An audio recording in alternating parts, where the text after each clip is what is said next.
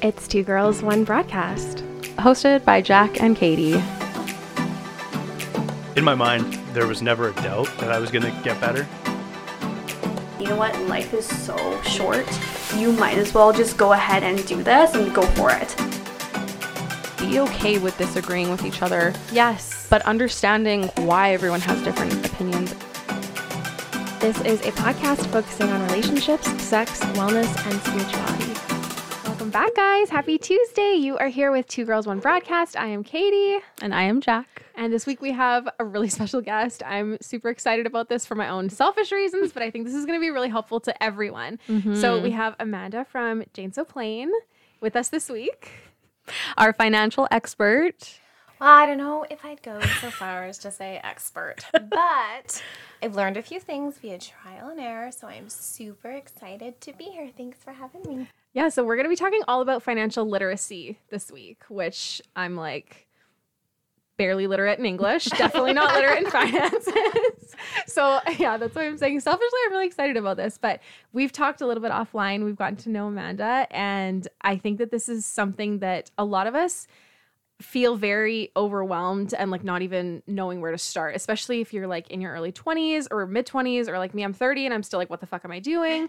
So I think that this is going to be really helpful to you guys. So I hope that you like this and get some value out of it. Yeah, so we got all your suggestions on Instagram and great suggestions. Eventually we'll talk about all of them, but we want to start at the basics today because we do not want to overwhelm you, and we have a very good plan when it comes to like all the things that you guys asked. So we're just going to start with financial literacy and go through that first, and then from there we'll have some other episodes out with a little more detail about RSPs, things like that kind of come after you've gotten comfortable with just being financially literate, because it's the most important piece of it. Yeah, we said like we don't want to throw you in the deep end right off the bat with like a bunch of tiger sharks or something. We want to kind of bring you in the shallow end, like with water wings, and start from there. So yeah. Take it away. Take it away. This is why I should not drink wine when we're recording. I'm like, what are words? What is English? Let's record in French. Comment ça va? Bonjour. You are 100% right. Like when it comes to finances or financial literacy up here, it is very overwhelming. There's so much to talk about that, and everyone's so individual in what they want to know or kind of where they're at with their financial understanding that, we could talk for like 85 days straight. And I don't know if we know each other quite well enough to spend that much time together. So we'll just start here, like right at the basics, which is like a super good place to start. Because if you don't have this foundation built with financial understanding and why it's important, then you're not going to be able to go any further than that. You can know all the how-tos and the budgets and the Excel spreadsheets, but if you don't have like the general understanding and a good money mindset, all of that's going to be useless. Mm-hmm. So what is financial literacy? Excellent question.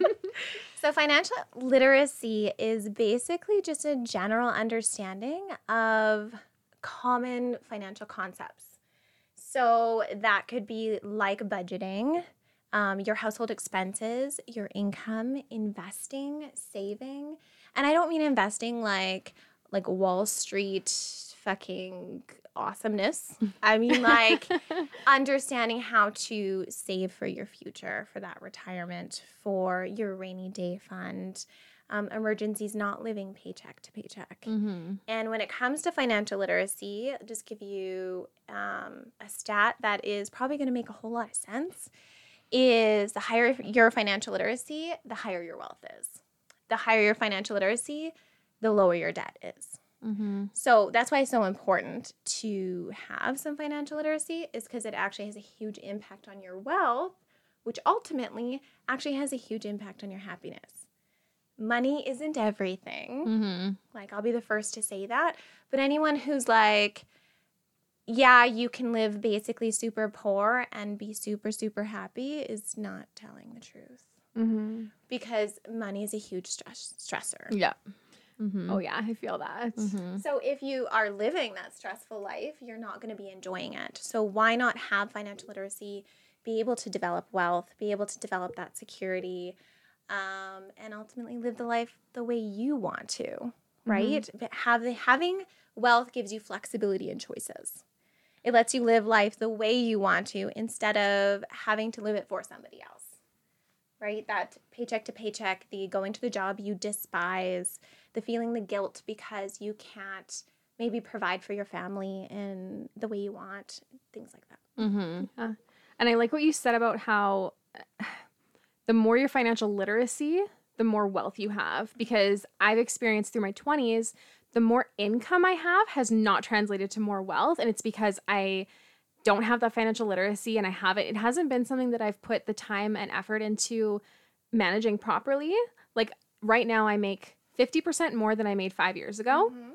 And I am in more debt today than I was back then. But also, like, I was married at one point. My husband made more than double what I made. And we were also living paycheck to paycheck. It just goes to show, like, if you aren't budgeting and doing all these things and being really mindful of your money, it really doesn't matter if you're making $40,000 a year or $120,000 a year. You're still going to be living paycheck to paycheck, and money is going to be a huge stressor. Absolutely. I'm so glad you actually said that, because people think that the more money you make, like the happier you'll be or the more wealthy you'll be. And that's actually like a complete lie. It can help, absolutely, but it's not going to help if you don't have the financial literacy behind it. There's a reason that lottery winners are actually on, like, so statistically, and I don't know the exact number. I will have to pull it up. We'll Google it later.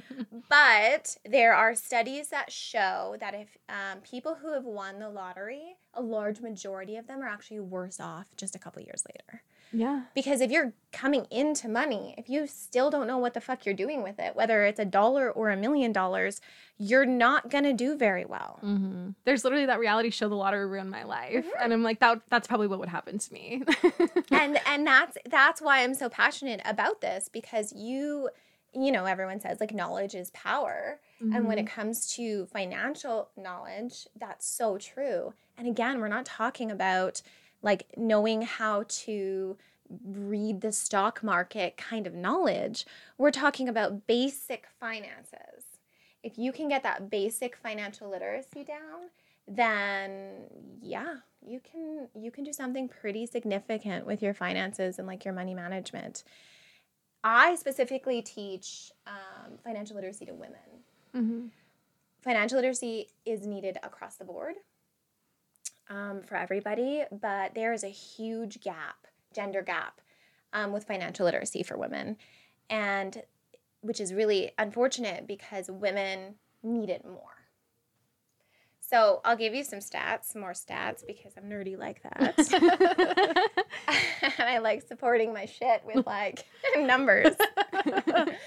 So 1 in 3 women stay in abusive relationships. So I used to volunteer. I'll give you a little background before I start spouting off stuff. I used to volunteer in women and children's shelters, teaching financial literacy to women. And domestic violence and domestic abuse is very multifaceted. So I'm not going to pretend like finances are the only thing that play a role in this very difficult kind of dynamic. But 1 in 3 women stay in abusive relationships, emotionally and physically, abusive relationships, because they cannot support themselves through financial means if they were to leave themselves or their children. The women who do get up the courage to leave, 85% of women generally come back. And a large majority of the reason for that is because they haven't been able to take care of themselves financially. Not just bringing in an income, but also knowing how to manage their finances effectively. So it's really important that women have these skills so that they have the freedom of choice. You're not staying with someone that because you have to. That's hurting you emotionally and physically. You're staying with someone because you want to. And then you're capable of obviously getting out of those kinds of situations. And not everyone is in that kind of relationship, but that doesn't make it any less important, because women make 87 cents to a man's dollar. So we literally, because we don't have a fucking dick, can do the exact same job as a man and make less money Yeah. doing it. That bullshit. it equates to something like $500,000 in our lifetime, just because we're women doing the same job and the same hours. That's how much less money you'll make. So we already are working with less. We leave the home more often. We have breaks in our employment because we take care of kids, we take care of elderly, which gives us less resume building opportunities and less experience for the higher incomes, for those jobs that we're looking for. And because we take those breaks, again, we have less opportunities to put savings into our bank accounts or to invest. So those things alone, and we live longer. We actually live longer than men. Like, what the fuck? So we're living longer with less. Cool. We're living longer, but we make less. And on top of that, our financial literacy is lower. Yeah. So we literally, no pun intended, we cannot afford to not have financial literacy. Yeah. Because we're already behind. We're already the underdogs. So why women have lower financial literacy? I think it's like a number of reasons, but I think a lot of it has to do with our... Am I holding this right still? Okay. I've never done a podcast before. So. You're doing great. We have a lot of like intergenerational imprinting. And I know that's like a super fancy word, and I really wanted to say it really bad because it makes me sound smart. I was gonna say imprinting. That sounds like fuck. What's that movie? The Cullen movie with the wolves. Twilight. yeah. Imprinting. Yes, imprinting. Yeah. Yeah, but like in a bad way. Yeah, I think in there, yeah. like it was imprinting like love. In a good way. Yeah. The only bad Romance. thing about that situation was her fucking name. What was it? It was Renesmee. Oh, Renesmee. Renesmee. Yeah. Bitch, what? Okay, anyway, sorry. you can remember Renesmee, but you can't remember the name of the movie. I know. Oh my gosh. Okay, where were we? Intergenerational imprinting. Yes, intergenerational imprinting. So I think that women tend to be worse with financial literacy across the board because of things like intergenerational imprinting. So we have essentially, it's been passed down to us. We have been taught either directly or indirectly what our societal roles are. Maybe we've heard before that men are just better with money. You know what I mean? Oh, that's their role. They handle it, especially if you're in, like, I'm similar to you. Like, I was married, and there are certain roles that, you know, a husband and a wife play, or a couple play, or any kind of partnership. Everyone fills a certain role, right? And women, historically, have been told what roles that they play. Also, women, they have been... So a lot of times, because men make more money, we just talked about the 87 cents to their $1. A lot of times it's like, I make the money, so I'll decide how to spend it. Yes. This honestly drives me bonkers. But it's so true. And I think that a lot of people in like those binary relationships with a man and a woman, they find that like if the man is making more, they feel like, well, because I'm making more, I have more say. Or because I'm making more, I will decide like what roles we're each going to fill. Or I'm making more, so like you may as well just like trust me to handle the bills and stuff like that. And like how many women come to the end of me, 9-year relationship, off on my own for the first time, really. Like I moved out of my parents' house, lived with my husband. I had never been on my own before. And then it's like trying to learn all of this stuff in your mid-20s when someone else had just been like, well, I'll just take care of it, which is all fine and well while things are going great. But like a lot of women get into relationships like that and like they're not on the utility bills. They may not even be paying their own cell phone bill. So you're already at a disadvantage because you don't have that financial literacy. You don't have the experience in taking care of those things. And then you also leave and you have no fucking credit. 100%. Yeah. And again, like going back to like the stats and numbers, it's like 77% of households have like the male counterpart will be covering the finances in terms of like managing them, like the financial planning. But 85% of the time, the woman is doing the bill paying. Actually, they called it just bill paying. Just the everyday. I love it when they throw just in front of things, yeah. right? Mm-hmm. Just the everyday bill paying, which they don't know what is in the account. They just know how to go and pay that. That's a problem. That's a huge problem because I'm not saying that, I'm not being like the jaded divorced woman. I believe in love. I love it. I love love. I'll fill that role. Just kidding. But everyone can have their role. Like, I don't like to take out the fucking garbage, and Jay doesn't like to scrub the toilet. So we each do our thing. When it comes to finances, though, you both need to know. There's no downside to, even if you don't enjoy it that much and your partner does.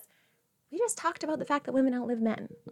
It is wonderful that you love your partner. And actually, I'm going to just go back to this because I've tried to do a little bit of statistical research into like same-sex couples as well. So there's more research for women. So lesbian couples actually have a lower financial literacy too. So it's not about household roles, it's gender-based. Women just have lower financial literacy. So if you are in that same-sex relationship, that like it's even more important Yeah. to make sure that you are becoming financially literate. Yeah. It's like you're almost not set up to fail, but you have like this, you're walking into life with something almost holding you back because of like you talked about like the intergenerational imprinting and just like the roles that we're expected to play. I mean, it wasn't that long ago that the moms in the families were expected to stay at home, cook and clean, and take care of the kids. Most of them didn't even make a paycheck. And so I think that it's frustrating for us because the majority of us are like in the workforce and we want to pay our own way and we want financial literacy and we want independence and freedom. But it's not that long ago that wasn't the norm. And there's still stuff in play in the systems in our country that are putting us at a disadvantage, even though things have totally changed. There's a lot of guys that are staying home with kids now, or parents are sharing it 50-50, or however it works for whichever family. But it doesn't make sense in the way that society is now that we are being held back. Yeah, 100%. And I mean, there's progress. For like, sure. It's definitely like changes being made. But I mean, like we're still talking 87 cents to the dollar. Yeah. Like there's still that role expectation of what women are going. I think they're finding that, yes, there's more women in the workforce, but their household responsibilities have not changed. Yes. So they're actually taking on more. Yeah, you're still working 40 hours a week, but you're still expected to cook and clean and do the majority of the child rearing and whatever else. On top of that, another reason it's more important, I know we have a lot of female entrepreneurs out there, a lot of women who want to work and invest in themselves, which is wonderful.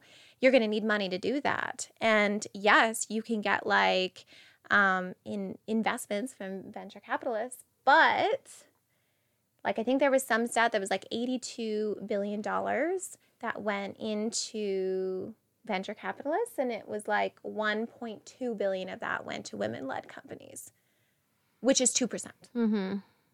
2% invested into women-led companies, which is insane because women actually excel in management and leadership and business and money. Women excel in finance.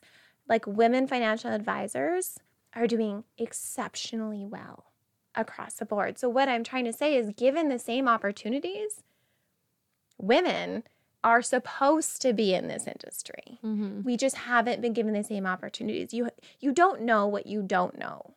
And if you've never been taught, it's not your fault. And the worst part about it is, with all this bullshit, not having financial literacy, whatever age you happen to get at, whether you find that at 20, whether you find that at 30, whether you find that at 40, then comes with it like this sense of shame and guilt for not knowing.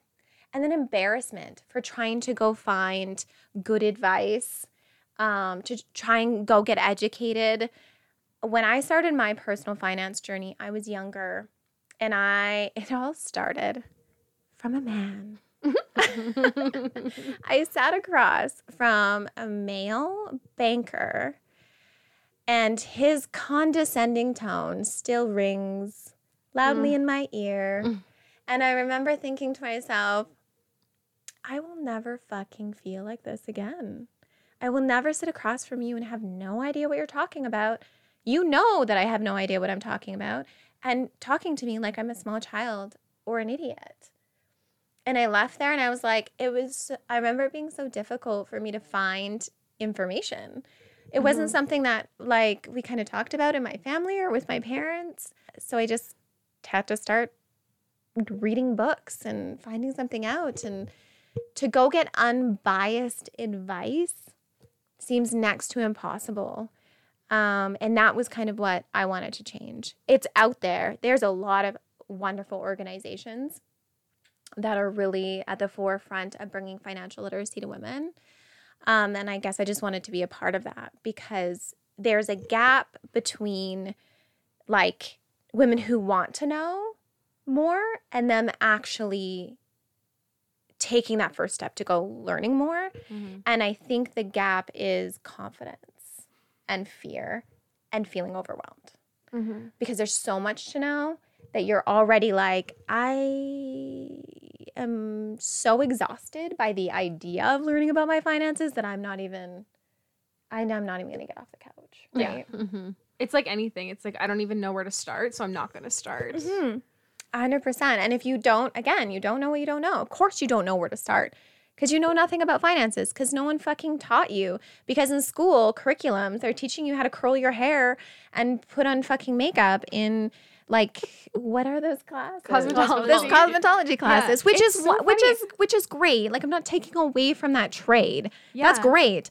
But I would say that learning something about your motherfucking mortgage is more important, because we're gonna learn ourselves how to curl our hair. We just will. Yeah. Like, we'll figure it out. I guarantee you there's gonna be a whole lot less of us that are gonna be like actively figuring out how to properly apply and qualify for a mortgage. Yeah. Yeah, It's so funny. I took business in university, and if you don't take business, you're not as inclined to take this course. And I took it because I was required to, and it was finance, but it was just intro to finance. And there was all that kind of stuff about mortgages, whatever. Do you think I even cared? I mean, I took HR. So I was like, why do I need this? I don't need finance. And so even at the age of 19, I was like, I'm just going to do this course so that I can get my diploma degree. And I did it, but then I left and I was like, I don't need it. Exactly. It has left my mind. Absolutely. Make room for something else. Yeah, Right? because it's not instilled how important it is from a young age. Like, I do remember my mom was always very good about being like, you need to save. But that was kind of like as far as it I was gonna stuck say, with me. same. Like, I remember being told to like save 10%.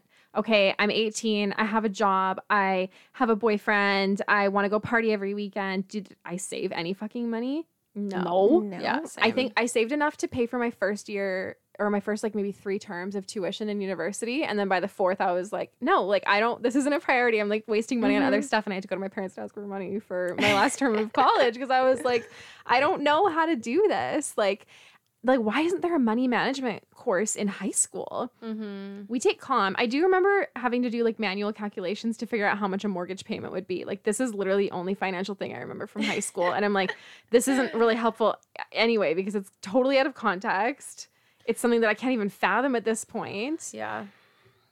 That's the hard part about it, is they're asking you to think about someone, your future self. And when you're being asked to talk about your future, talk about your future self, that is something changes in your brain where you're no longer connected or attached to that person. They become a stranger. So what people are asking you to do is think and make decisions and make sacrifices now for this stranger. That's like how your brain actually reacts to it. Especially a teenager, asking a teenager to try and think like that. Yeah, because, your teenage brain isn't even developed. Teenagers are well, teenagers are idiots. Yeah, Well, I was gonna We've all say, been there. I complain a lot about how like we weren't educated enough in high school about like certain things, but now that we're having this conversation, I'm like, I was 19 and didn't care. So do you think I would have given a shit when I was in high school? Probably not. But imagine if there had been a course in high school. Most of us had part-time jobs in high school. Imagine if there had been a course that was tailored to us. Like, here's how to manage. You're making. I remember I worked at Fabutan and my paychecks were like $213 every 2 weeks. Imagine a course that was just teaching you how to budget with that. Because then you can, it's almost like practice before you're thrown into the real world. You know what? I would even go a step further, and I said that I don't think the missing part is like because like you said, I probably wouldn't have given a fuck. Like we're that age and we want to do something else, and I don't care because all you're being taught is kind of the mechanics behind the savings. I think what's being missed is the money mindset. Yes. That's what's being missed is like the importance of it. The like, let me show you what wealth really looks like. Because right now it's so far from like yes, let's budget for a mortgage. You're like 19. You're like, I'm not going to fucking buy a house. Like that's not doing anything for me. It's such an abstract thought at that point. Yeah. And when we teach finance, we always start with mindset. Because I give the analogy, like when you're going to work out, you want to get physically fit. Every expert will tell you it's like 80% diet, 20% like your technique in the gym and the actual like weights you're lifting. And getting financially fit is really similar. You have to have 80% money mindset. You have to understand your mindset. You have to be aware of it, and you have to adjust to it or adjust it. And 20% is the actual like application. It's the looking at your finances, quarterly. It's getting your little budget spreadsheet. It's understanding like your investment portfolio. Like that's 20% of it. Literally the first 80%, like that foundation is built on understanding how you think about money, why you spend the way you do. Understanding your spending habits is a huge first step to getting like financially organized. Okay. And that's a common question that people ask. Usually in situations like this, the first thing people always say is that where do we start? Right? Because again, it's super broad. Like you said, you got a ton of questions and they were all individualized. Like I think one of them was like, what the fuck is a TFSA? And yeah, we could probably talk one session just about the difference between RRSPs, RESPs, and TFSAs. Like there's a lot of information to know, and you should know them, and we should do. And we're gonna start calling this like, there's gonna be 3 of us. 3 girls, 1 broadcast. Oh, I love it. We'll have to get new coasters, but that's fine. We just put a sticker over the table. Just a sticker, yeah. You don't have to, because what did you say? It costs like $200 For the logo. For the logo. Yeah. Yeah. We'll fix that with a sticker. Yeah. Jack's boyfriend can use His what's it? photo editor thing. Photo editor. little there's ways Photoshop. around this. So what you're saying is it's possible. It's possible. We're not gonna like say no to anything too soon. So where do you start then? Well, with that money mindset, with understanding money mindset. So people hate that answer because they were like, show me the money. Like, how do I invest? Yeah. But if we go back to even the analogy, like, or the example of the millionaires, like people winning a lottery, like if you don't understand the foundation, kind of knowing that isn't going to be super helpful. Outside of the money mindset. So with money mindset, I would give like, there's good money mindset quizzes and ways to understand how you think about money. Because I'll give you an example of money mindset. Some people feel when they think about money, like money is the root of all evil. Or they will feel guilty for an inheritance. Undeserving, maybe. Okay. These are all stem from something. There's a reason you have these thoughts about money, and they will influence the way that you then manage and spend money. Okay. A lot of it is imprinted from like generationally. So how our family, what our mom and dad taught us about money and what they taught them about money and so on and so forth. Good news is, like family abuse, you can be the one that changes that cycle. You can be the one that decides to do something different. But again, you can't do that without understanding it and without awareness. So that's why the money mindset quiz is so awesome. Back to like the actual like tactile stuff, like the stuff you can really start using and applying right away, is you have to understand where you're at. I give finances the analogy, when you're trying to figure out your finances and get organized, it's kind of like a big roadmap. And on a map, there's 3 things. Like without the map, it's useless. Like without these 3 things, the map is useless. So you need to understand where you are on the map. You need to understand where you want to go. And then you need to understand the like most effective route to get there. Then you can start building that, right? So step 1, to answer your question, outside of mindset, would be finding out where you are. And that's a really big step because it's kind of an emotional journey to like figure out where you are financially, because you have to get really fucking honest with yourself. Because that involves like looking at your spending habits and looking at where your money might be going and, you know, having to look at yourself in the mirror and be like, okay, poor choices were made. Mistakes were made. You spend too much money on takeout. Yeah.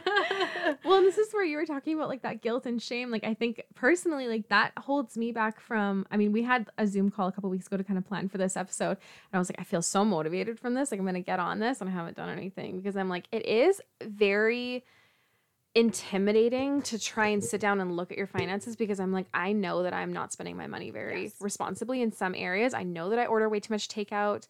I know that like there are expenses in my life that are absolutely not necessary and not even really making me happy. It's not like, oh, I'm spending this much money a month on this, but it's like my passion or something. It's just like, it's basically money I'm flushing down the toilet, and it's hurting me now because I have stress about money, and it's hurting me in the long run.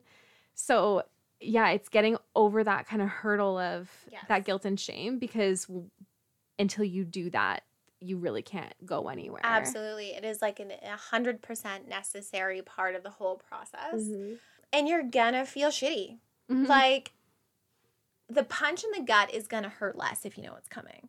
So this is me telling you it's coming. Like, but it's what is really awesome is if you've ever gone to bed feeling crappy or losing sleep over finances, this step in itself is going to help you, because we're always scared of the unknown.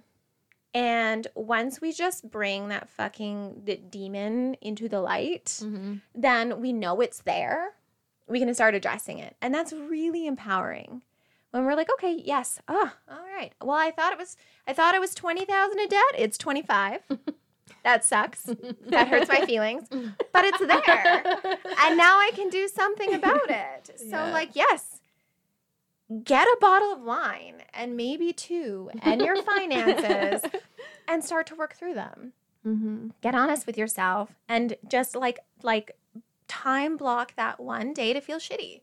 You're allowed to feel crappy. A lot of us are coming from, and I've been there too.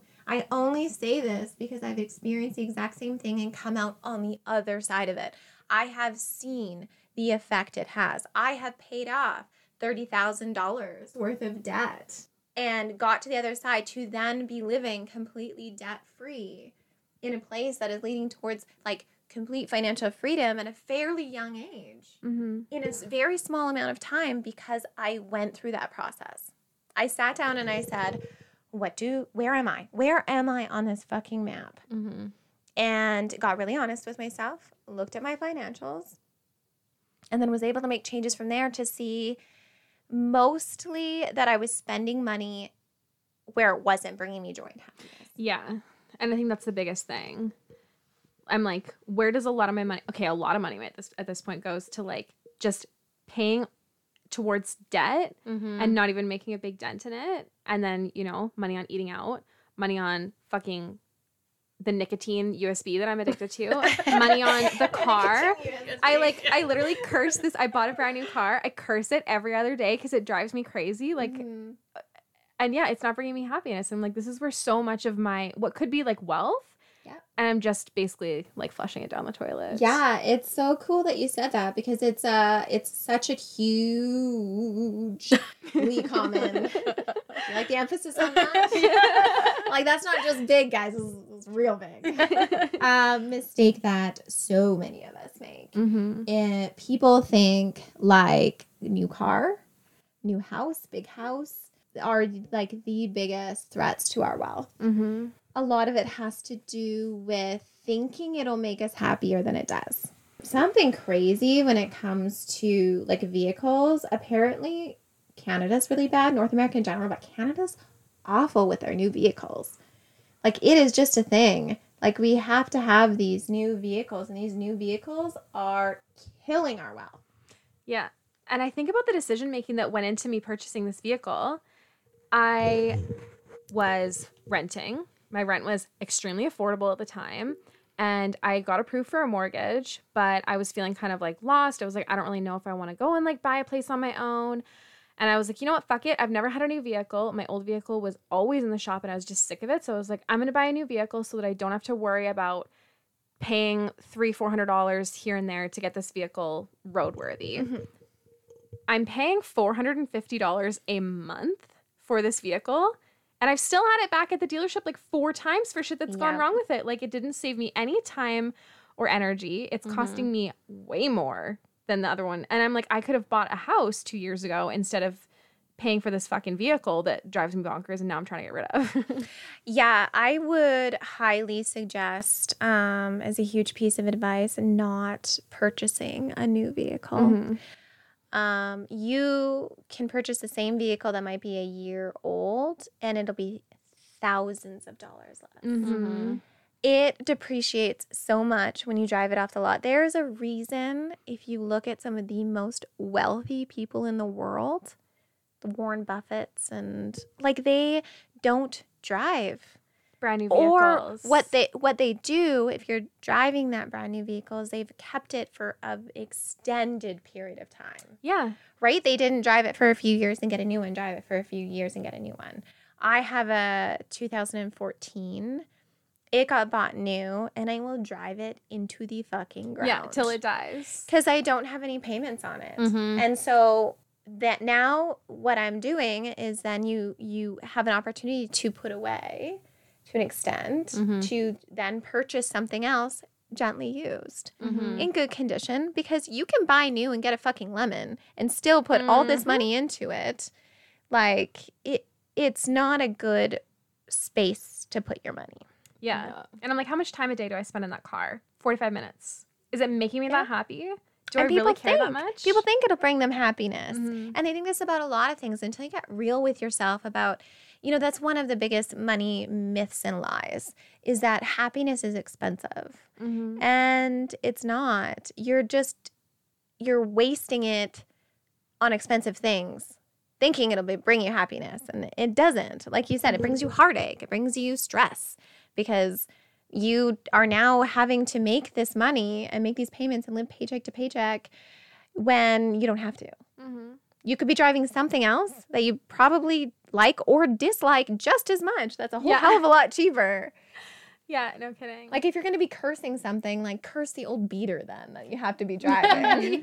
I'm like, mine's going right into the ground. Like that is how long I'm driving it for. But like, it's funny because some people, like when we're on the car topic, like some people will say like, how much is it costing you to take it into the shop? And then I'm like, okay, it's annoying. Like my car's a little bit older and I've had to take it into the shop a couple times within the last year. But to me, yes, it's stressful to still have to pay like that $1,000 to fix it. But I'm like, that's $1,000. And then what? I probably get another year out of it before I have to put another $1,000 in. So at least I'm not paying a monthly payment for it, right? And that's still cheaper per year than a car payment would be. And this was the thinking that kind of tripped me up, is I was like, I'm so sick of this old car nickel and diming me. I'm just going to go buy something new. I'm like, damn, I never spent this much per year on a vehicle as I have now with a new vehicle. 100%. And is it nickel and diming you? It feels like it because it sucks when you're like, $300. Like, yeah, I went and like had to get a full service on my vehicle, and they ended up having to fix something, and it was like $500. And I was like, I'm so annoyed spending money on this. But then I'm like, oh, I haven't had a vehicle payment in like 2 years. And like, what are you going to use to get around? Like, you have to put a little bit into it to keep it moving. Something that does require you to continue to invest money in it. Like, if you're thinking about having a vehicle, driving a vehicle, and you're not going to be taking the bus, be prepared to have to invest in keeping it roadworthy. Yeah. That's it. So it isn't, and that's a common one. People, you'll get to a point where you're like, yeah, okay, I've spent $1,000 every month to keep this engine working. Yeah. Time to go buy something new. Yeah. But not brand new. Just go buy something newer, right? That someone else bought brand new and then is selling a year later and saving you like $20,000. Yep. Right? It's crazy. They're also not showing you how much it's really costing you, because then you have the cost of borrowing to purchase a vehicle. So those interest rates, people are not understanding how much they're working against them. Then maybe you have someone say, oh, well, it's interest free for 2 years. They actually do this a lot with like appliances and stuff. So they'll say, come and get all these appliances and it'll be interest free for 2 years. In the fine print, they don't show you like how ridiculous that interest gets if in the 2 years you can't pay it off completely. Something, and then they like backdate it too. They'll like backdate it from when you borrowed the money, not from that point. Oh, I like didn't even know that. That's crazy. That's terrifying. They definitely can. It's so, and people don't. That's 2 years away. Yeah. I'll worry about it then. Later. Yeah. And it costs them a lot of money. This is a benefit to being having control over your finances in terms of cash flow. And when I say cash flow, I mean your income versus your expenses. So I will give you the best, most amazing financial advice ever. If you want to get wealthy, you need to know this one thing. Your listeners are going to be so excited because this will make them rich. Ready? Ready. Yes. Make me rich.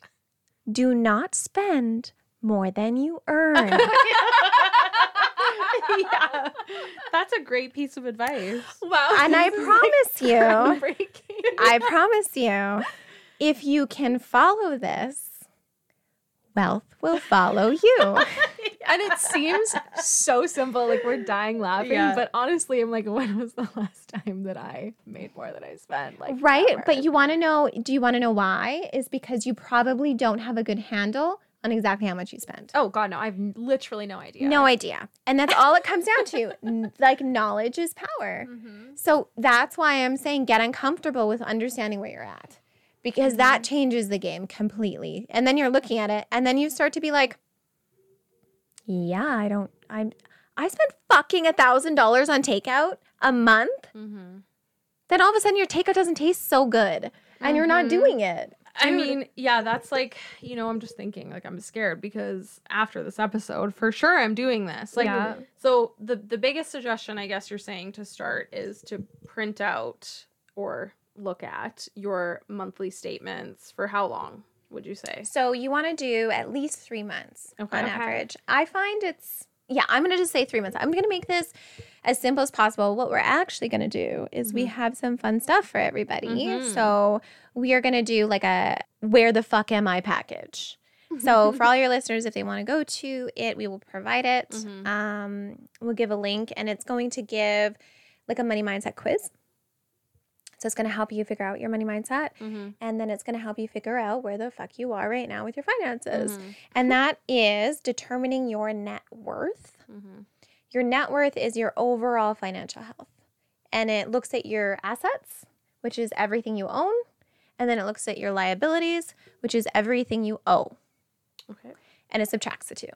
Whatever number is left over is called your net worth. And your net worth, if it's positive, means you're not in debt. And if it's Mine negative, will not be positive. so like I said, this might be a bit of a painful experience. Yeah. But it's good because then your demons are in the light and then you can start making progress from there. So be aware that it's super common and it is okay if it's not positive. If you're not in the black. Yeah, if you're in the red, you know what? Me too. Me too, bud. I was there. I think we've all been there. So just recognize that you can be there and then you can make change. But you cannot make changes if you don't know you're there. You cannot make change if you're not confronting the fact that you're there. Yeah, so I've tried like many times to make a budget and somehow it just Yes. falls right off. Yes, that's so that's like dieting, right? Like yo-yo doesn't work. It's because okay, so I'll come back to that in a second because we'll do that. We'll in this little like goodie package everyone's gonna get. We'll do that. You're gonna determine like your net worth just to see where you're at for financial health.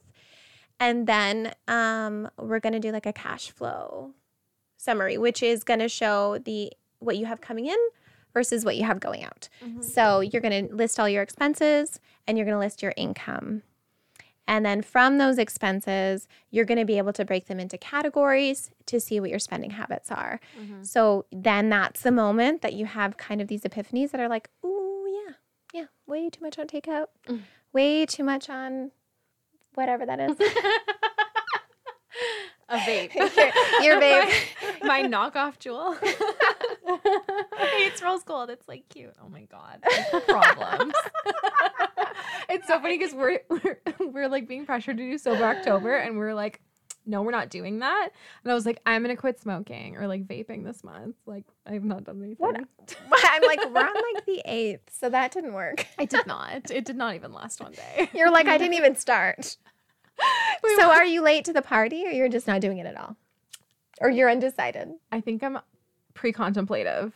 I know that it's something I should do, but I have not taken the steps to do it. What? Right. Pre-contemplative? About what? Quitting vaping. Oh. I just like really like it. My mom's gonna listen to this and be like, what the hell? It's just something I want to do and I haven't done it yet. And I feel like that's finances. In a nutshell, ladies and gentlemen. I used to do, I don't think I've really talked about this, but I was a probation officer in another life. And we did something called motivational interviewing, which is like cognitive behavioral therapy based. And they talked about like the stages of people in goal setting and then achieving goals. And pre-contemplative is when you're like, I know that this is an issue and I know that it's something that I should do, but I'm not quite prepared to take any steps towards it yet. So I'm just going to sit here and like stress out about it. Yes. Yeah. Which same with money. I think a lot of us are sitting in that pre-contemplative. I know this is an issue. I know I just keep owing more and more money on my credit cards or whatever. But like, I just like, A, don't know where to start, and B, I'm scared to start. So ultimately, once you understand your spending habits, so when you go through those like 3 months worth of financials, when you're looking at your bank statements, you're seeing where the money out is going. You put them into categories and you see like those spending habits. And from that is where you create that budget. We don't call it a budget because no one likes the word budget, just like they don't really like the word diet. What we call it is a spending plan. We were kind of talking about this before. The beauty of a spending plan, just making sure I'm holding the mic right so I don't get yelled at. The beauty of a spending plan is you're literally allocating money to use for your enjoyment, which is what life is about, which is like makes it, you want to take the guilt out of the spending because money is made to be spent in one way or another, right? So if you have a spending plan and you allocate a certain amount of money towards your investment in your savings and you do that and it's gone, and then you allocate a certain amount of money for the spending and the fun and the enjoyment and the boots and the vaping and the wine and the takeout and the whatever, then you do that joyfully. And the point that I'm trying to get across to people is you can live your life joyfully, enjoy the things you like, the things you actually like, not the things that you're wasting your money on that you don't actually enjoy, which is the point of that process, right? Here are the things I don't really enjoy. Let's take all the money from those, make sure we put some into savings and to take care of ourselves later. And let's put some into living our fucking life.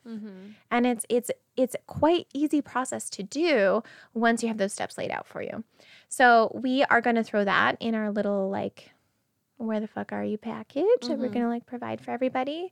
And kind of give people like actionable places to feel like they're getting control of their finances, because we can talk all day about like motivating the fuck out of people to go and do something. Like a good example is like when we talked, right? When we did our original Zoom conversation about this podcast, you were like, yeah, I was motivated as fuck. And then what did you do? Nothing. Literally dick shit all. Now, why didn't you do anything? Because I didn't know where to start. Right? You didn't have that actual like the actionable stuff to start applying. These tangible like resources to be able to go and see, okay, like I can do boom, boom, boom, check off this, this, and this, and then this gives me my starting point. And then once the ball gets rolling that way, you start taking over. And that's all I'm here to do. All I want to do. That's all you need to do when you're trying to develop financial literacy in people, is to help them get the ball rolling. I'm just here for a leg up. I'm not a fucking financial expert. Like, I don't have the credentials. I work with the most educated people in the industry. I collaborate with the most qualified women financial advisor in Canada. And so we're putting together great stuff for people. But my role in this entire thing is to show that an average person, there's nothing above average about me financially. And I can build wealth. I can come out of debt with very, very simple strategies. So all I'm trying to do is show other women, people in general, women specifically, that they can do that too. There's no reason they can't. And I want to give them the actionable tools to do that. Yeah, you can be average Joe, plain Jane, and you can do this. Exactly. So yeah, that's what we got. That's what we got for you. Okay, I already forgot the question I was supposed to ask you. Literally like Sucking at hosting you. take a pee break, little like debrief. How are we gonna Too do the rest much of this wine. episode? I'm like, Yeah. We're like, let's make a plan. And all we did was pour more wine. So Amanda, Yes. I apologize for the shit show that we are, but welcome to our house. We are curious, what is the best piece or few or more financial advice that you've gotten? Good question. The best advice that I have gotten, I would say, and I did receive the advice, not from someone specifically. I read it. And I read it when I was 19 years old, and I read it in a book. It was called The Automatic Millionaire by David Bach. I don't know if you guys have heard of it. Get it. Throw this plug in there for you, David. I don't know David personally. But it changed my life. I read it when I was younger, luckily, and he gave 2 really great pieces of advice that has been reiterated and regurgitated, and I've through a lot of other platforms, financial platforms. You want to make your finances, so you want to pay yourself first. So what we tend to do when we're building our spending plan is we take a look at it and we say, okay, after we've paid all of our expenses, so we get an income that goes into our bank account, then we pay everything else. We pay the expenses, we pay the mortgage, we pay, we do our spending, and then we're left with the $50. So we take that $50 and we save it. And then we're paying ourselves last. And that is why we are living in debt.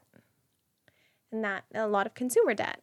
And that is why our savings is so low and our net worth is so low, is because we aren't paying ourselves first. Right. The government does it right. Like if you get paid, if you're an employee, when you get your paycheck, you get your net income. You get what after the government has taken their money, then you get theirs. They do that because They don't trust us to pay them, so they're gonna take it. rightfully fucking so. Look at us. Look at us. We're a bunch of messes. Like they obviously do it the more intelligent way. And like, I'm not an advocate for the government. You know, they're listening right now, so you better better say heard nice all things of about this. them. Say hello to our FBI agents. They know that it's less likely that you are going to be able to be thinking of that bill you have to pay later. So they'll just take it now. We need to do the same thing for ourselves. We need to be top priority. It's not about looking at what we have left and then deciding what we're worth. Decide what we're worth first. Take that off right away. And then figure out how you're going to find enough money to pay for everything else. And that's where the budget cutting comes in. That's where you saying, oh, I only have this amount of money left. Maybe I don't need the added channels on, maybe I don't fucking need Disney Plus. Right? Like that's where you start making your cuts because that money that you paid yourself first is a necessity. We are not setting ourselves as a priority. So learning that was hugely significant for me. And then he says, and then make it automatic. Make those payments to yourself and those savings automatic, instantly. Do it the second you get paid. So the same day that you get paid, set up an automated payment on your online banking for that to go somewhere else. Yeah. We have an emotional attachment to our money. It's painful for us to have to go in there and physically remove it to put it somewhere else. Unless it seems we're buying like a really expensive purse or a pair of boots and we're super happy about it. Then we're like, take our money, making it rain, right? But if it's like paying ourselves and like putting it away for our future self, that's hard for us to do. But if it's automatic and then it starts to become habit and it happens all the time, the day you get paid and that money goes out, what you see in your bank account is just always what it is, right? Like you have no like, oh, it was this and then it was that. No, it just was this. Some places at work will even do that for you. So if you have direct deposit, they will deposit a certain amount into your checking account and automatically the other portion into your investment account or your savings account. So you actually never even fucking see it. We need to trick ourselves at this point. Totally. Like I Totally. even felt like that when I had my car payment, right? Like I was like, every second Friday, it's gone. It's not my money. And it just was never there. So I was never too worried about it, right? Exactly. So why don't we do the same thing for ourselves? Why don't we do the same thing Yeah. for ourselves? And it makes a huge difference. I learned that when I was young. It maybe takes an hour to set up, right? Like you are calling your bank or whatever to do your automated payments and blah, blah, blah. You set it up and you literally forget about it. And by the time that me and my ex-husband separated, I had been doing it for so long, 10 years, that money was there when I needed it. I actually used it as a down payment on my home that I purchased myself, separate from this whole like debacle of a divorce. And it saved me, really. It gave me options and it gave me freedom and it wasn't painful to do. People think you need to make sacrifice in order to live happily and you don't. Because trust me, once I built that habit, I didn't even know I was missing the money. So it was like Christmas and I had all this money sitting there and I was like, well, thank you, past Amanda, for being so kind to future Amanda. So those two things, they're so easy. This is why they're so powerful. They're so easy and they're so actionable. Like you can put it into play right away. It's not hard to do. And the ROI on it is so massive. So yeah, those would probably be my two biggest pieces of financial advice. Yeah. It's not mine. I'm just David, buddy. Way to go. David Bach. Automatic Millionaire. Go get it. Okay. So, David, if you happen to listen to this podcast, you owe Amanda some money. And we know we've made it when. David Bach is showing your stuff. Awesome. Yeah. So, like, looking at this entire conversation, all about like money management and just like knowing more about money and like financial freedom and all of this, like what is like the ultimate goal that people should have in mind coming out of this? I'm just looking to build confidence. And that starts small. Like we said, it's very overwhelming and it's easy to not do anything because it's so overwhelming. I want people to see it's not, I mean, we're sitting here drinking wine, talking about finances. It's not as hard and as painful as people have been leading you to believe. And if you are learning and you're getting financial advice from someone who is using giant words, they're doing it either to make you feel stupid or to make themselves feel better and smarter. Because there's actually no reason to not have a conversation in which you are like, yeah, I'm just completely fucking lost. I've shut you off. I'm walking away now. So I just want to instill some confidence in women. If you give a woman confidence and you empower her, she will accomplish some awesome shit. And that's all we're going to do here. I think if we can just get people comfortable with asking the right questions and taking small actionable steps, they will see a huge impact on their life. The thing about empowering a woman financially with financial literacy is it doesn't just impact her. It hugely impacts her family and her community at large. Like I said, like women going into business or finance, or we just have such a huge ripple effect. And you can't do that unless you have the confidence first. So that's all it is. Get a little educated, a little bit every day. It's not about knowing everything at once. It's about slowly learning. My process has been just learning a little bit at a time, learning the right questions to ask. You start connecting with the right people. You start being more mindful about it. Like you guys can hold each other accountable as you're learning together. So then it becomes like you wanting each other to win. You know, maybe it comes down to you being like, you know what? I really like that new car smell. Maybe I should get a new one. And Jack And then you'd be like, do you remember how much you hated? Do you want to get a house, bitch? Literally like 3 hours ago. I was like, so like, should we order food before Amanda gets over? Jack was like, or we could make something. I'm like, oh yeah, I guess that's I'm already trying. I'm already trying. See, that we just need to lift each other up. Yeah, boyfriend texted me on the way here. Do you want any McDonald's? I said, there is pasta and burgers in the fridge and freezer, so feel free. And he was like, oh, okay. Oh, I want Yeah, and it's better for you. Yeah. It's healthier. It's a healthier I option. don't think he stopped at McDonald's, so doing my part, guys. Doing my part. Good work. I appreciate So you. proud. So that's ultimately the goal. It's just the momentum will be huge when you start getting started. And I know everyone says this, right? Like that's the hardest part. Like that first step in the gym and that commitment to do it. And just even if it's listening to some of the podcasts, like, yeah, just lie there and listen to it, right? A little bit at a time. Get the resources. Filter through it maybe for 5 minutes out of the 30 minutes that you're going to sit there and scroll through Instagram anyways. Yeah. And then you start to get a little more empowered. You start to do a little bit more. You start to be more mindful about those purchases.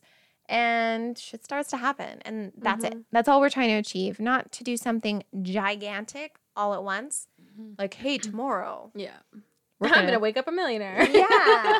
Be nice. Yeah, it's definitely a journey. And it can be a fun one if you choose for it to be. Of moments of like, yeah, you might need a couple bottles of wine to get through it. And that is fine because wine is fun too. So, Case in point. Tonight. so exactly. The other thing we were talking about is going through those like money myths in Yeah, I was lives. just I gonna think say. Yes. Yeah. I think what holds people back a lot is they have this misconception over what developing wealth looks like. They think that you need to make this gigantic income in order to develop wealth. I know I've worked with a lot of women who are like, well, I just don't make enough money. So then they don't even take actionable steps because they just don't think it'll do any good anyways. I mean, you can make $50,000 a year and do just fine. If you're your wealth and your financial freedom hinges on how you spend money. It hinges on your expenses, not your income. It comes back to managing those effectively. And once you have those skills, then, I mean, you can do it off of 50,000 and then even better off of 100. And like we were saying before, then your income increases. So what happens? You spend more. So Your income increasing doesn't equal more wealth. Your income increasing a lot of the time can equal more spending or more debt, because then you're like, Oh, I have all this money. so then I can Yeah. buy the bigger home that actually doesn't bring me more happiness. So that's a huge one. People think that you need more money. People think you need to forfeit living happily now in order to like retire comfortably. Yeah. Retirement is important. I was actually having this conversation. So I was telling you guys, like, I collaborate with like an expert, a financial advisor here in Edmonton. And I was telling her like these levels of financial freedom that I want to help women achieve. And it's nice to have levels because financial freedom is like a journey. Developing wealth is a journey. You can hit this first level and then you're excited, you're stoked about it, you're hitting your goals, it keeps you going. Because when we're talking about like 25 years down the line, you're like, well, that is a long time away. Yeah, it feels so far out of reach. And if you have to sacrifice that now, like we were saying, like, what, you want me to eat bologna sandwiches and like live by candlelight so I can save all this money so that I'm sacrificing doing anything fun in order to like possibly be able to enjoy it when I'm old? And like we were just sitting here having a conversation, like, no, I want to go on a vacation with my boyfriend and be topless on a beach. I was gonna say, have my boobs out. Yeah, like I wanna live that now because I'll probably have my boobs out when I'm 80 too, but I'm not gonna look They're as good. not as nice. So like, why don't we live life now? And people think you can't do that if you're too busy saving to develop wealth. Not true. You can absolutely do that. That comes back to cutting out the shit that doesn't actually make you happy. Redirecting your money to make sure it's serving you. And if that's a holiday, great. Go on your holiday because you've already automatically paid yourself first, right? Happiness is expensive. So that's another big myth. Happiness is not expensive. I mean, I guess it can be, but it depends what makes you happy. Stop setting that standard based on how other people are living their life. I know we have a lot of that in North America, like keeping up with the Joneses. I live in a cute little cottagey home. I love it. I'm going to have it paid off in 5 years, which is pretty big deal considering it was like a 25-year mortgage. Because I can afford it. It's great. It's mine. I'm not living above my means. All that extra money is going to developing my wealth, giving me that freedom and that security. And then one day I can move into something bigger when it makes more fiscal sense. Because I'm not worried about, it's not going to bring me more happiness to what? Say that I have a 6-bedroom instead of a 3-bedroom? Yeah. Like, let's get real with ourselves. So, like, having a bigger, fancier, newer car, is it making you happier? Is it? No. No. Oh, no. I think you said it isn't. No, it is not making me happier. She's like, wait, what? We just talked about this. Sorry, I misunderstood. So I think people think That in order to be, like, have wealth or be wealthy or be happy, that, you know, it's super expensive. I have a lot of money. Like, going to Rimrock is nice. We both had like a weekend, not together, but I know. Wasn't it like back to back almost? Yeah, so me and Jay went the weekend before you guys went. Yeah. Because I was like, I saw your tag in it on Instagram and I was like, oh, we were there too. And it was so nice. And it is expensive. And it was nice. I was happy. But I said to Jay, I wouldn't want to do that all the time. No. Like we go on the river a lot and we do a lot of camping. Not now that the weather's getting shitty, but that's like our summer gig. That's usually our date night, which costs very little. We get food to go out and gas to put in the boat, which is again paid off. And like it's just, and those date nights are sometimes more fun than the fancy hotel and the whatever. So just be mindful about what is actually making you happy, and it's not necessarily, or usually not correlated with money, right? Yeah, absolutely. Debt is a fact of life. This is a funny one because we live in a very consumer debt society. So people think that is just very, very normal to be like, when you're like, hey, how much money do you have? People will be like, well, I have like $4,000 worth of room on my credit card. So you have $4,000 worth of money to spend. And I say this because I I have been that person and thought that way. Mm-hmm. Like, okay, well, of course I can afford that because there's tons of room on my credit card. So people don't understand how having debt, the interest that's associated with that, actually ends up affecting their wealth as well. And we don't have to live in a debt-ridden society. Mm-hmm. You can use your credit card. There are some advantages to having a credit card, and if you use it effectively and you get your like cashback rewards and you pay it at the end of the month, these are all like wonderful strategies that I hope we get to talk about in the future. Mm-hmm. Like, you can use those, but what happens is people overuse them and they end up living in debt, and they are normalizing. We're normalizing debt. Yes. Yeah. And again, there's good debt and there's bad debt. Mm-hmm. So, you know, we go into debt to start a business. Maybe we go into debt to purchase a home. Mm-hmm. Those are going to build us equity. Going Yeah. into debt to have a depreciating asset like a vehicle might not be the best strategy. Going into debt to go on a holiday Mm-hmm. might not be the best strategy. But we normalize it. We think it's fine because everyone else is doing it. Mhm. And that is what separates the wealthy from the middle class from the poor, Mm-hmm. is the mindset around what debt actually is. Mm. So I think we need to normalize, like, debt is being uncool, you know? Mm-hmm. Like, debt's just a big bully, and we need to stop looking at it like we want to be friends with it. We don't. Mm-hmm. I Fuck don't you, want debt. to anymore. Yeah, I don't want to Fuck anymore. you. Yeah, friends off. Yeah. Having a breakup with debt. That's what we should call one of the episodes. on debt. Debt breakup. Breaking up with I've debt. gotten like pretty good at breakups in the past few years, so this is my next one. You're running that one. I'm just there for the show. Listen, it's not you, it's me. Actually, it's you. It's entirely you and your 19.9% interest rate. Yeah, exactly. If you have a credit card, seriously, pay that shit off. That interest rate is too high. It's crazy. Ridiculous. And there's so many good debt repayment strategies Mm-hmm. that we have and that we're working on, that we're rolling out. There are these resources and these tools for people if you're feeling overwhelmed or scared, or like there is just no hope for you to get a handle on this. I promise you that's not the case. Mm-hmm. Because I've been there and I've worked with women who have been there, and we all get on the other side of that, and it's not as hard as you think it is, or you've been led to believe. Yeah. Because again, not your fault if you don't know what you don't know. No one's been there to teach it to you or provide it to you in like an easy to understand way, and that's why we're here.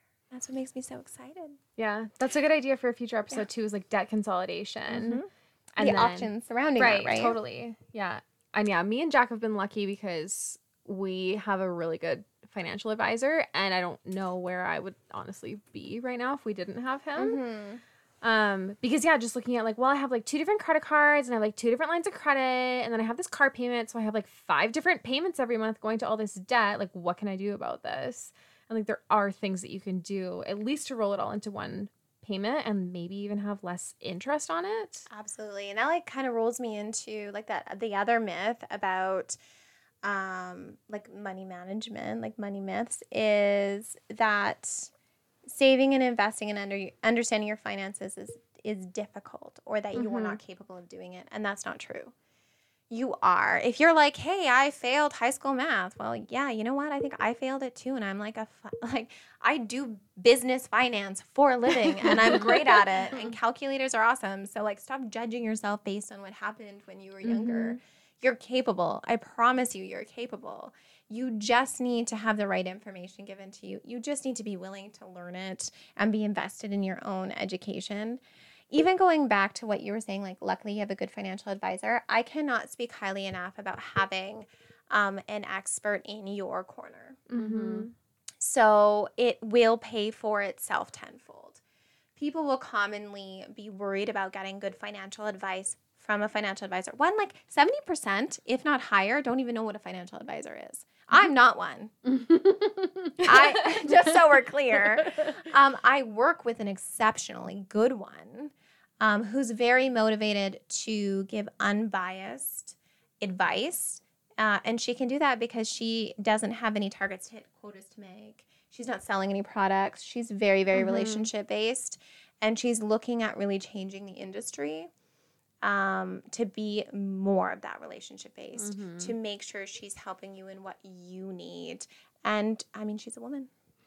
She's a woman, and it's really nice to sit across. We love to see it. To sit across from someone that can relate to you is not going to make you feel silly for what you do or don't know. And then point you in the right direction. So that would be actually another piece of advice I would give. Like when you did ask that question earlier, is to find an expert you can trust. It's hard to find good advice out there. And honestly, in the financial advising industry, there is a lot of chauvinistic, white, unapproachable men. And I don't relate to those men very well. Shocking.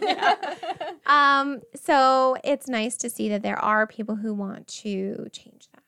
Right. And happily, I can point people in the right direction. If you were looking to get that kind of advice, I would like to be able to give the name of someone you can trust in order to do that. Because if that's what's holding you back from taking control of your finances, then I get that, because I didn't know how to go about finding that good advice. I'm glad you guys have been able to find it, and I'm sure you have found that really helpful. So we need to take the fear out of other people being able to go look for that. When I was talking to her, the financial advisor, her name is Elizabeth, she said like she wants to normalize it and make it so common that it's like getting your annual doctor's check. Or going to the dentist, right? Like it's part of this holistic gaining this control over our lives and being healthy in every area, including our finances. And we need an expert to do that. Absolutely. I really don't believe that. The idea here is not to become the expert yourself. You have to know enough to be able to inspect what you expect. So if you, I actually got that. Okay, that's not my. I'm just regurgitating that either. Oh, that is so good. That was not something Put that fancy. on a t-shirt.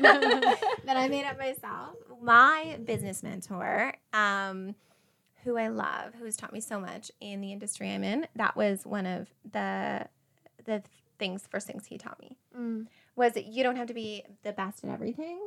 You just have to know enough, learn enough, and be motivated to be able to inspect what you expect. That's a point of delegating. Like, I don't want to do my fucking taxes. I don't want to know all the tax laws. I just want a really good accountant.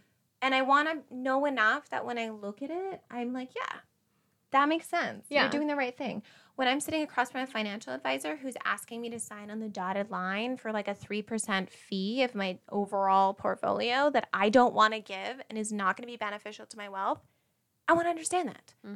I want to know that that's not, it's like this shady mechanic that's trying to tell you that you need a fucking new engine when it's brand new, but you're like, okay. Yeah. If you say so. Yeah. Like, I don't know enough to question this, so sure. And that's what financial literacy is. Know enough that you start being able to work with these experts who have your best interest at heart, who end up paying for themselves. A good tax expert is going to save you so much fucking money in taxes that, and a good tax strategy that you have that extra money to pay them and then some. You know, your financial advisor is the same way. You're going to be able to build wealth with them, and with the extra wealth you have is what you're paying them out of, where without them, you wouldn't have had that. Totally. So that would be my other piece of advice. And it's hard for women who don't have the financial literacy to ever sit across from an expert. And that's kind of why I'm here. Like, I get to be that person that helps you bridge the gap. Let me teach you enough where you're getting to that place where you're comfortable and confident sitting across from an expert to change your fucking life and your finances, right? Yeah. That's it. That's all I got for you guys. Amazing. I love Mic it. drop. Yeah, honestly, mic drop. literally. Chuck it. But it's like on a cord, so I feel like it would like go and like swing back and hit me in the face or something. So let's just pretend. Okay, so I'm where can people obsessed. find you then? Yes, plug all your stuff. Yeah, so you can find me on Instagram. I'm Jane So Plain. You can find me on Facebook, Jane So Plain, and then you can find me on my website, www.janesoplain.com. Awesome.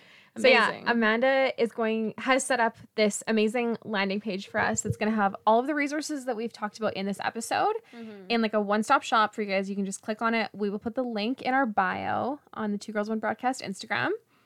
So, and then if you ever have issues finding it or you have questions, just DM us and we can link you up with her. Or Amanda, because she's very approachable. Yes. She's there for you. Make sure you follow her. Yes. She posts good stuff all the time, and then you can reach out to her if you have any questions about the landing page. Yeah, absolutely. And then with that, obviously you'll get that package that just helps you take some actionable steps. And then you'll be signed up for the weekly financial newsletters. So they're not, well, they're kind of geeky and nerdy because they're finance, but they're not boring. I No, they're promise good. you. We get them every week. They're pretty fun. They're little like snippets of information. So they're like a good Sunday read because the point is to like get a little bit at a time. A little bit of information. Like read it while you're drinking your coffee or like, I don't know, your Sunday mimosa or like however you like to live your life. Whatever. I mean, if you're going to scroll Instagram for 15 minutes in the morning, you might as well read what Amanda has to send out because Right. it's much more valuable than what you'll see on Instagram. Yes. Yeah. I mean, sometimes there's some like. No, I would say from what I've seen so far.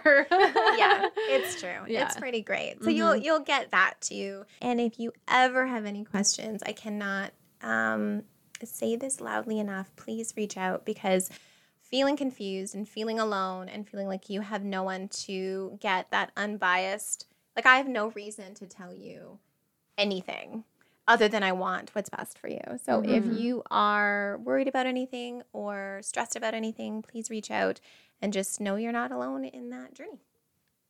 Love it. I'm excited to keep everybody updated with kind of the steps that we take going along here. And we will be back with. So now we all get to hold you accountable. Oh, yes. I got to celebrate this. So if anybody wants Ford Escape, no, I'm just kidding.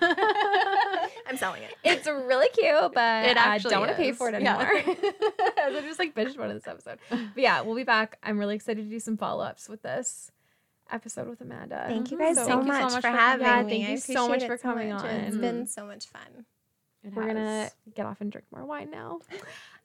You guys know where to find us. We are Two Girls, One Broadcast on all of the social medias, and we will see you next Tuesday. Thank you guys for listening. Love you, tacos. Bye.